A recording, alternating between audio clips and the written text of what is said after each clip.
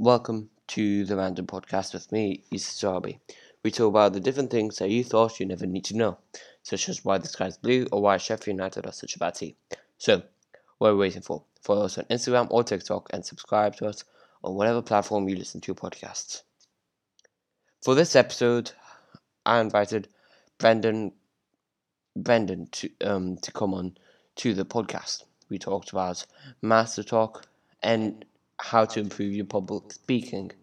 It's a must-watch episode as it's really entertaining and can help many improve their public speaking or presentations. We talked about his challenges and the different things that he felt it was important in his career so far. It's a much-watched episode and it's really, really interesting. So, hope you enjoy. Times. Okay.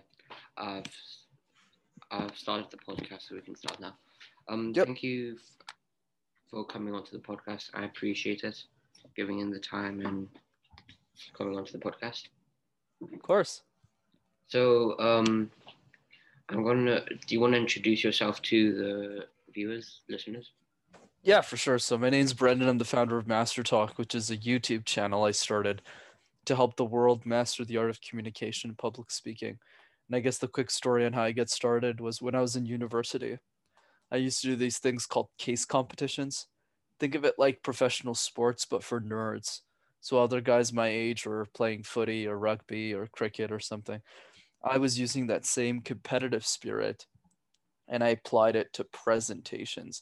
That's how I got really good at communication. And then through those hundreds of presentations and coaching dozens of people, I had the idea for the YouTube channel because I realized a lot of the content on communication on YouTube is really bad. So I started making videos in my mother's basement, and the rest was history. Nice. It's really fascinating, and knowing that people can do stuff like that is interesting, and a lot of it helps a lot of people too. So I'll link the YouTube in the bio of the podcast. So if you want to go listen to it, I recommend you do so. I've seen a few of them, which and the one that you showed me was about the making your silences, not saying ums and ahs a lot, which I have been trying to do a lot. So yeah. Is there anything that you're is there any like challenges that you faced during creating your YouTube channel? Oh yeah, a bunch of challenges. The first one was I was pretty young when I started communication coaching. I was probably like 22 or something. So when I was starting to coach executives who were literally double my age, it was really intimidating. Like, how do you communicate in a way that still instills confidence, even if the people have literally worked in the company longer than you've been alive? So yeah, that was definitely a big challenge. But I think the way that I overcame it, Youssef, was this idea of at the end of the day, I'm making this presentation, I'm making these YouTube videos for people who are younger than me, right? The 16-year-olds, the 14-year-olds who can't really afford a speech coach. So I need to show up for those people. But the only way to make the quality of the content I do right now is I need financial resources. And the only way to get that is through executives. So I had to find that confidence to still deliver the message anyways. But that was definitely a big challenge for me getting started. Okay. Are you only doing YouTube, or is there other platforms that you're doing to help people improve their um, talking and presentations? Yeah, for sure. There's definitely other platforms, but I'd probably spend 90% of my time on YouTube and guesting on podcasts because I find the people who are interested in long form are probably the ones who would watch my stuff. Interesting. So, has there been a challenge on creating that idea of helping people improve their speaking during COVID? Yeah, absolutely. I would say for me, the biggest challenge, Yusuf, was how do you translate information from an in-person event to an online video? So in the case of public speaking, it's actually very difficult to teach public speaking if we're not in the same room. Because let's say me and you are in the same room, I could say, oh, Yusuf, you got to change this, and then you could speak better. But how do I translate that information if you don't have access to me anymore? If you're just watching a video of me and you're not in the room? So I had to spend a lot of time drawing more analogies, setting better context, so that even if somebody doesn't get to meet me, they can still watch the video and still apply the tips, even if they're alone in their house. So I would say that was probably the biggest challenge, since most of the time communication is taught in groups, not alone. And that's something I think I've gotten better with over time. Oh, so you started creating the videos during COVID?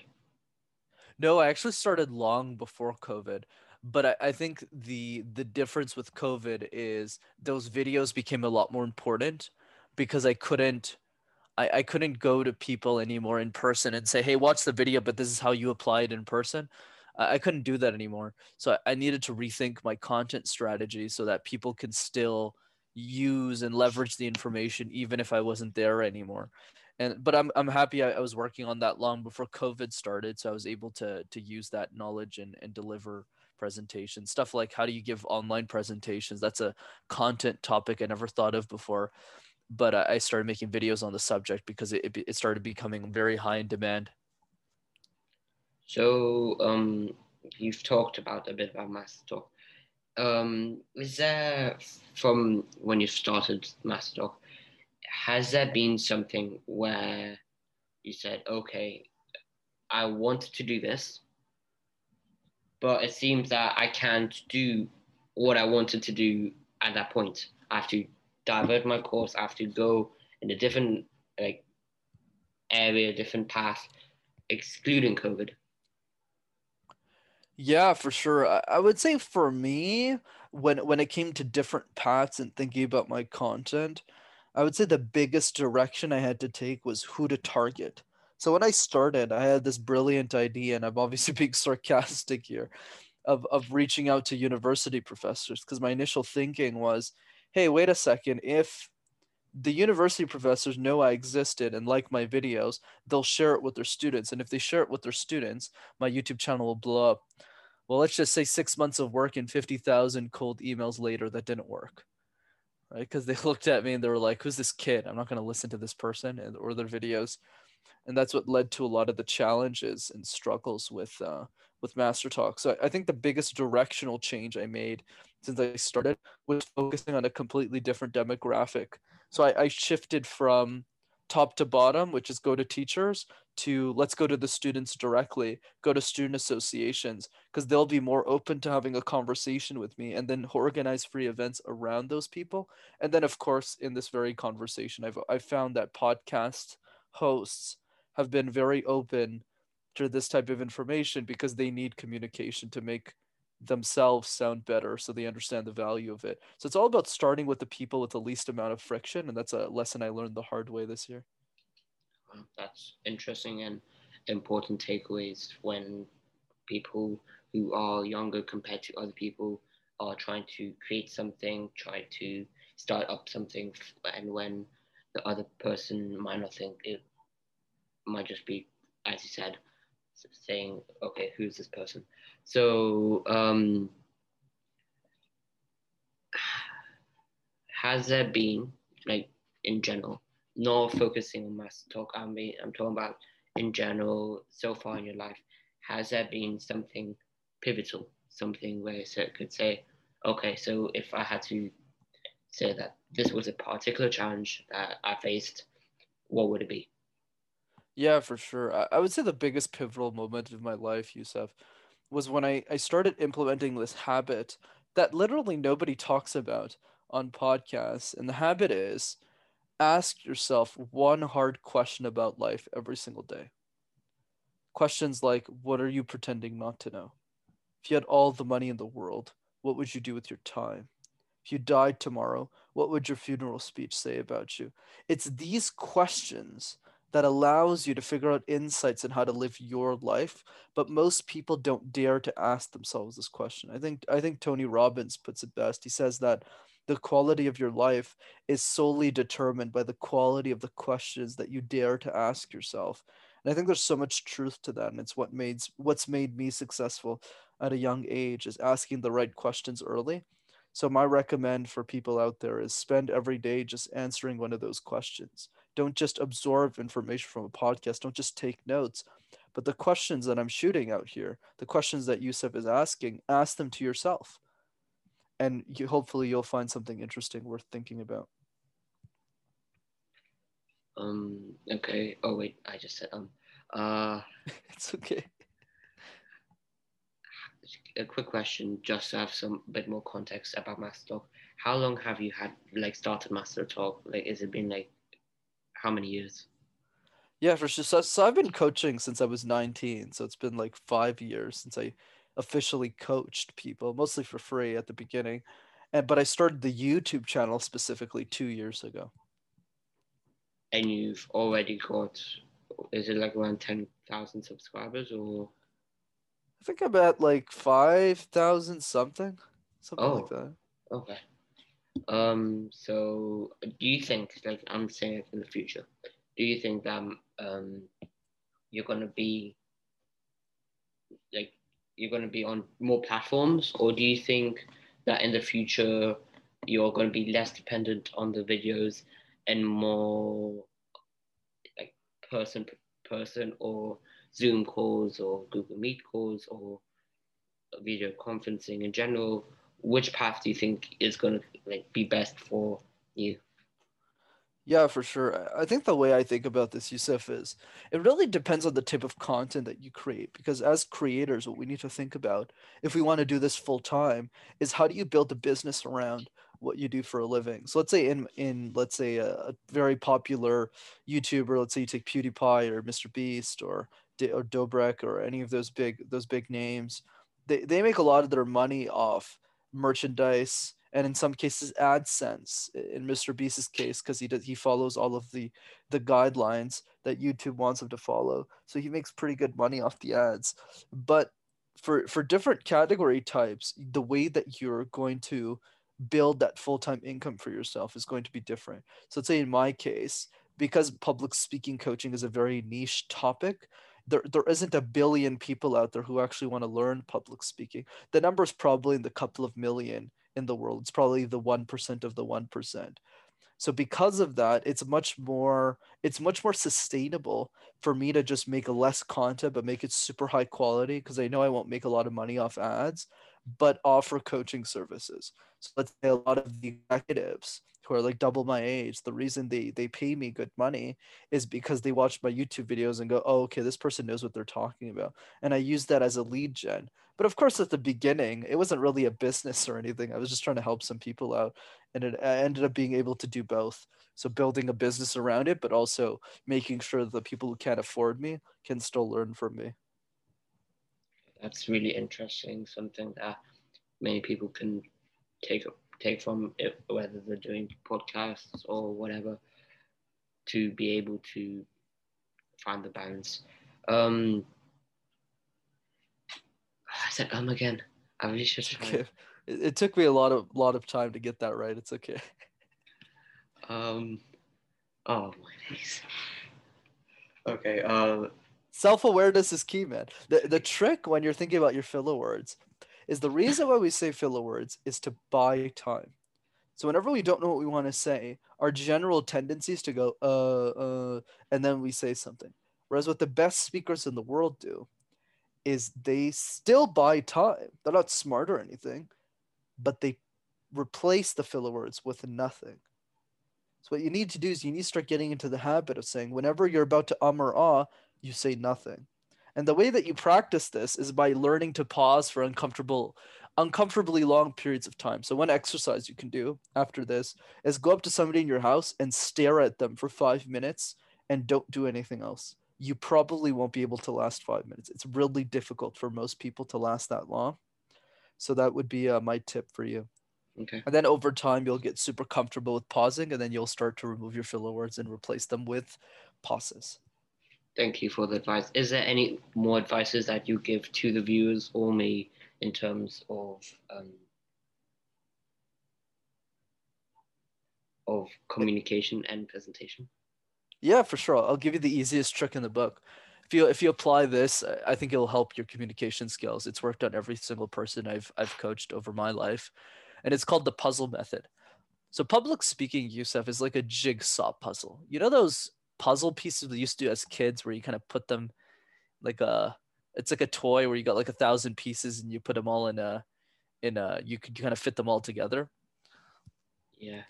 So if I asked you, Yusuf, let's say you're working on this puzzle yourself, which pieces would you start with first and why? The ones with more like a less like high contrast, a more defined image, something that would make the basis of the an image that we're trying to create. I love that. That's a very sophisticated answer.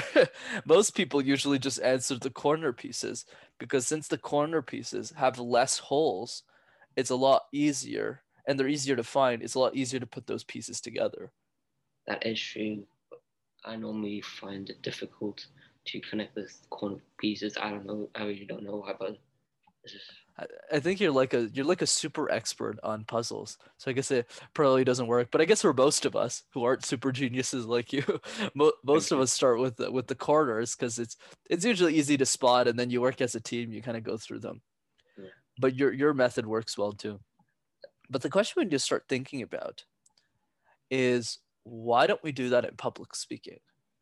Because when we have a presentation in the classroom or the boardroom or the conference room, what we do is we start with the middle, right? To your point, you might start with the content. And what happens when you do that is you shove a bunch of it in a presentation. You get to the presentation, you ramble through the entire thing. You get to the last line, it sounds something like this. Yeah, so thanks. That's probably 95% of all the presentations I hear. But there's an easy way to fix this, right? Start with the edges first. Treat your presentations like a jigsaw puzzle. Practice your introduction 50 times, not 3 times, not 5 times. Do it 50 times. It's actually not that hard. It'll take you a minute because each intro is a minute, so it'll take you an hour. Same thing with the conclusion. What's a great movie with a terrible ending? Last time I checked, terrible movie. Same thing with the conclusion, 50 times. And then after you do that, you'll look at your presentation and go, wow, I'm actually really good at communication. And then you'll tackle the middle. So the same advice applies to your podcast. So at the beginning, you're talking to me and you're like, okay, introduce yourself. But then after 10 or 15 episodes of doing this, you're going to say, oh, I could probably introduce this guest better myself because I've done a lot of research on this person. I'm going to be able to introduce that person more confidently. So one advice you can take home, Yusuf, is the next time you have a guest on your show, all you have to do is create an introduction for that person and just practice it 50 times. And then compare that introduction with the intros that you gave in previous episodes, and you'll realize that it's exponentially better. And you only spent 30 minutes on it. Um, I I normally do like some sort of preparation, and to be honest, I normally don't have some sort of intro. I just have a say, for example, for this episode, I said, okay, so what do you do? You're the founder of Mastertalk, and then I put some different topics that I wanted to ask, wanted to go into details, and then towards the end, it's really open, so it could be whatever path the guest chooses to go. Do you think that's a good way, or do you think that there's a better way instead of that? No, for sure. I think at the end of the day, since you're the creative mind behind your own podcast, that format might work really well with the people who are listening to your podcast. I think the best people to think about and talk to are the people who are already listening to, whether it's 7 people or 70 people or a couple of hundred. By talking to those people and having intimate conversations with them, you could start to figure out what they like about your style and what they want different about the style. And then over time, you can develop a great strategy to make the podcast better.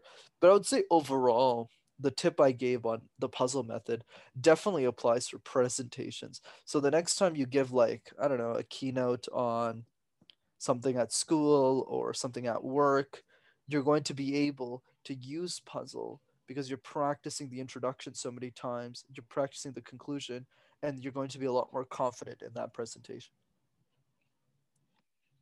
Interesting. I think a lot of people can take notes of that because for me, anyways, the first week of when we come back to school, I'm a 14-year-old student, by the way. The first week we come back to school, there's a lot of talking, presentation type of assessment. So I think it's very important for us to know and try and organize how we talk. Uh, so I'm gonna go more into depth about um, during before Master Talk. Before Master Talk, you were in school, right? That's correct. So when you were in school, did you have any sort of idea that in the future you would create Master Talk, or were you thinking the normal 8, 9, 10, 12 year old ideas of what they wanted to do in the future? Oh, absolutely. You're absolutely right. I never wanted to be a YouTuber. My goal, if you had asked me at the beginning of university what I wanted to do in life, I would have answered very simply, be a senior executive at a company and then die. Make a couple $100,000 a year at a big corporation, have a great family, live a great life, and then be done with life. That's it. I know I wasn't aspiring for much. I think in many ways, Master kind of chose me in the sense of I stumbled upon these case competitions. There's this weird, bizarre subculture of university students that just present all the time, and I fell in love with that. And I was obsessed with cases, and I loved the competitive spirit. And because we couldn't afford a speech coach in our program, like no, I don't think any university program can afford a speech coach because they're so darn expensive. I just took it upon myself. I said, I'm pretty good at communication. Let me figure out how to coach these new kids, these new students who are entering the program. And I obviously sucked at it. I didn't know how to, I was good at speaking. I didn't know how to coach it though. But over time, I got really good at coaching and speaking. And that's what led to Master Talk. So it was a kind of random serendipitous experiences. But I think the general idea is you gotta always keep an open mind on what opportunities are available to you, especially when you figure out and you ask yourself those hard questions. Like for me, what I realized really early, because 3 years ago, the only thing I cared about was really money because I didn't have any. And then after I started making it, I was like, well, this is not a great use of my time. I should probably do something more meaningful since I'm going to be in a casket in 40 years or 50 years.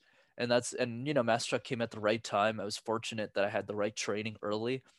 So I went for it and I never looked back. You know, I think we're having some connection issues. Oh, oh Oh, did you hear well, me? that. Oh, okay, okay. I thought we had some connections issues. I think like for the past like 5 seconds, I can hear you for some reason. What part did you stop hearing me at?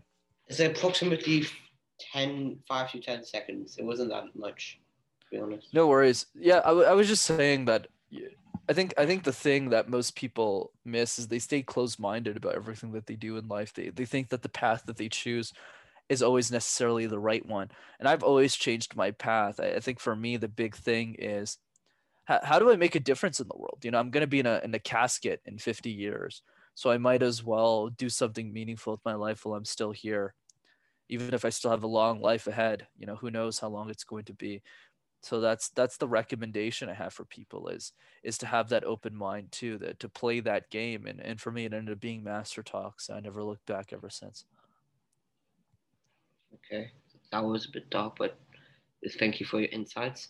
Um, I mean, it is the random podcast, right? Might as well. yeah, that's true.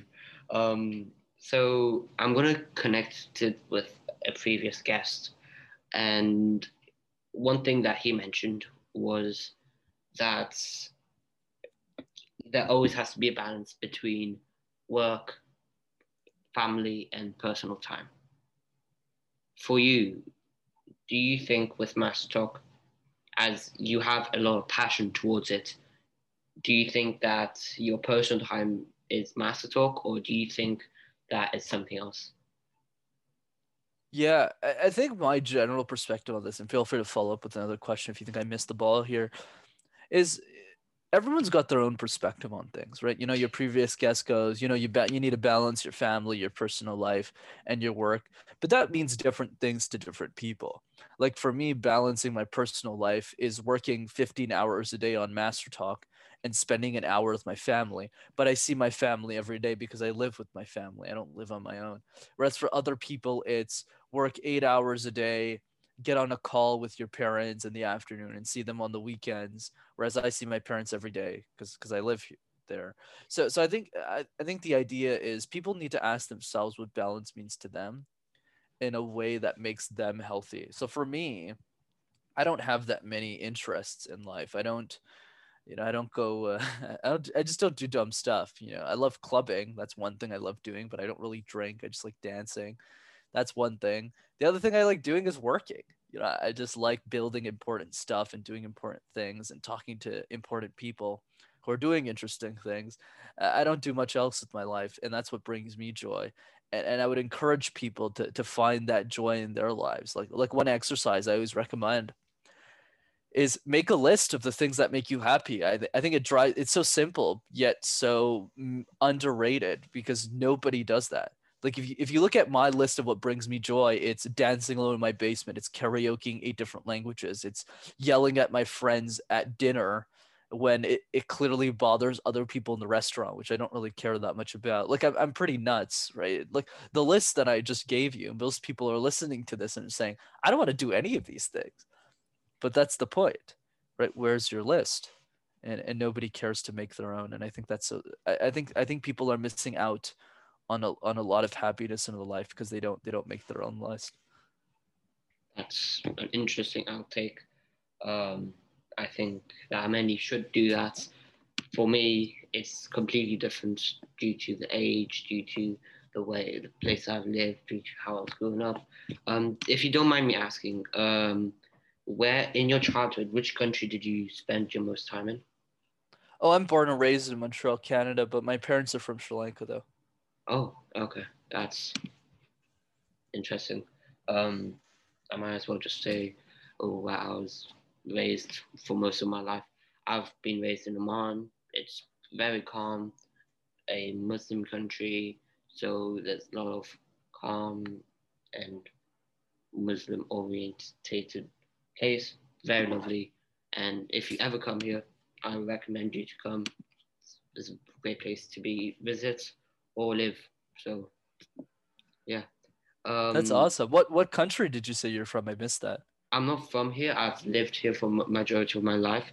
Is Muscat? The city's called Muscat, and the country's called Oman. It's located in the Middle East, and Oh, cool. I believe you had an episode with Aditya, Money on My Mind podcast. Yeah, I believe so.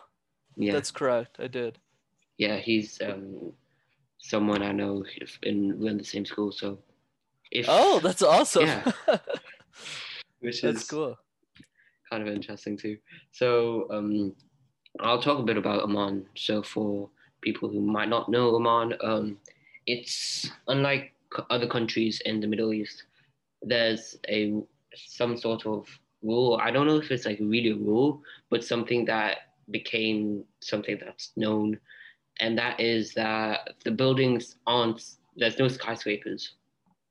There's only buildings that are maybe like 4 levels, 5 levels max.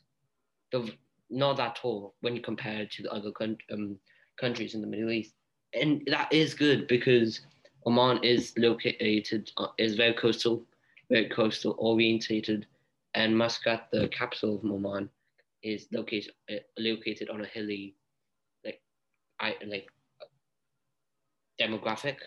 So the closer you are to the coast, the lower you are, but the further inland you go, it goes higher. So wherever you are in Muscat, you'll be able to see the ocean, which is absolutely fantastic. That's so cool. Yeah. If you ever come here, then please tell me. Tell me, Yeah, I'll for show you sure. around. Yeah, I'll probably go to Jordan at some point. I don't know. I don't think that's near Oman though, but it's near in that area. It's not that far actually. It's pretty close. I think Yeah, it's it's like a for an one event hour I'm going flight. to. Oh, that's Nice. cool. So if you ever come here, please tell me. I'll show you around. It's a very Absolutely, nice man. place. Sounds like fun. Yeah. Is there anything else you wanted to tell the viewers, or? Yeah, I think one way of closing, since it seems like I'm speaking to a younger generation, is my favorite piece of advice. And my favorite piece of advice is be insane or be the same. If you want to be like everyone else, that's totally fine. But if you want to make a difference in the world and do something important with your life, the only way forward, in my opinion, is the path of insanity. I mean, it's pretty odd if you think about it that a kid like me started a YouTube channel in my mother's basement on executive communication tips. Then he went on to coach those executives a year later for money. But he still lives in his mother's basement. He still dances alone in that basement. He karaoke's in 8 different languages and he loves Justin Bieber. How does any of this make any sense at all? And I think that's really the point of this conversation is when every decision in your life makes sense to the only person it should, which is you, you'll probably be very successful in life. So be insane or be the same. And it can be interpreted differently. I said it again. I kind of agree to extent on that note. It might as well be the closing notes. And for whoever's listening to the episode, give your comment, send it in, or any way you want to tell us about how you interpret this idea which Brenden shared with us. When it came to be the same or be insane, which you said, even if you do something, there's always going to be someone else that does the similar thing. You know what I'm saying? Or Absolutely. so the difference that separates you and that someone else is how well you do it. So if you want to, I'm using your example, be in your mom's basement and sing karaoke, you could either put a lot of effort, have enjoyed it more than someone else, or there's going to be someone else who enjoys it more than you. See where I'm going here? Or? Yeah, no, I love it. Yeah, I think one thing I would add to that, because I love your perspective on this, is this idea that if you want to be successful in life, you need to tap into your own uniqueness, right? So, for example, it's because of all of the bizarre things about me, because all of us are bizarre. We just don't share it openly, invulnerably to everyone else around us because we're scared of being judged, right? We only get accepted for being the same, which is very odd.